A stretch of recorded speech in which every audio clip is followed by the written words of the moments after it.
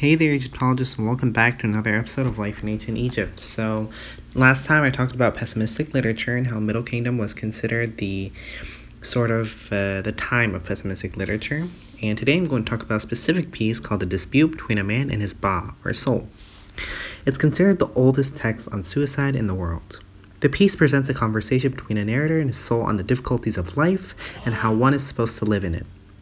In passages reminiscent of Ecclesiastes or the biblical Book of Lamentations, the soul tries to console the man by reminding him of the good things in life, the goodness of the gods, and how he should enjoy life while he can because he will be dead soon enough.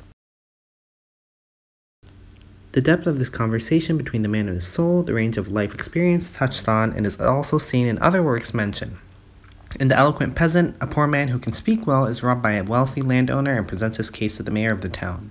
The mayor is so impressed with his speaking ability that he keeps refusing him justice so he can hear him speak further.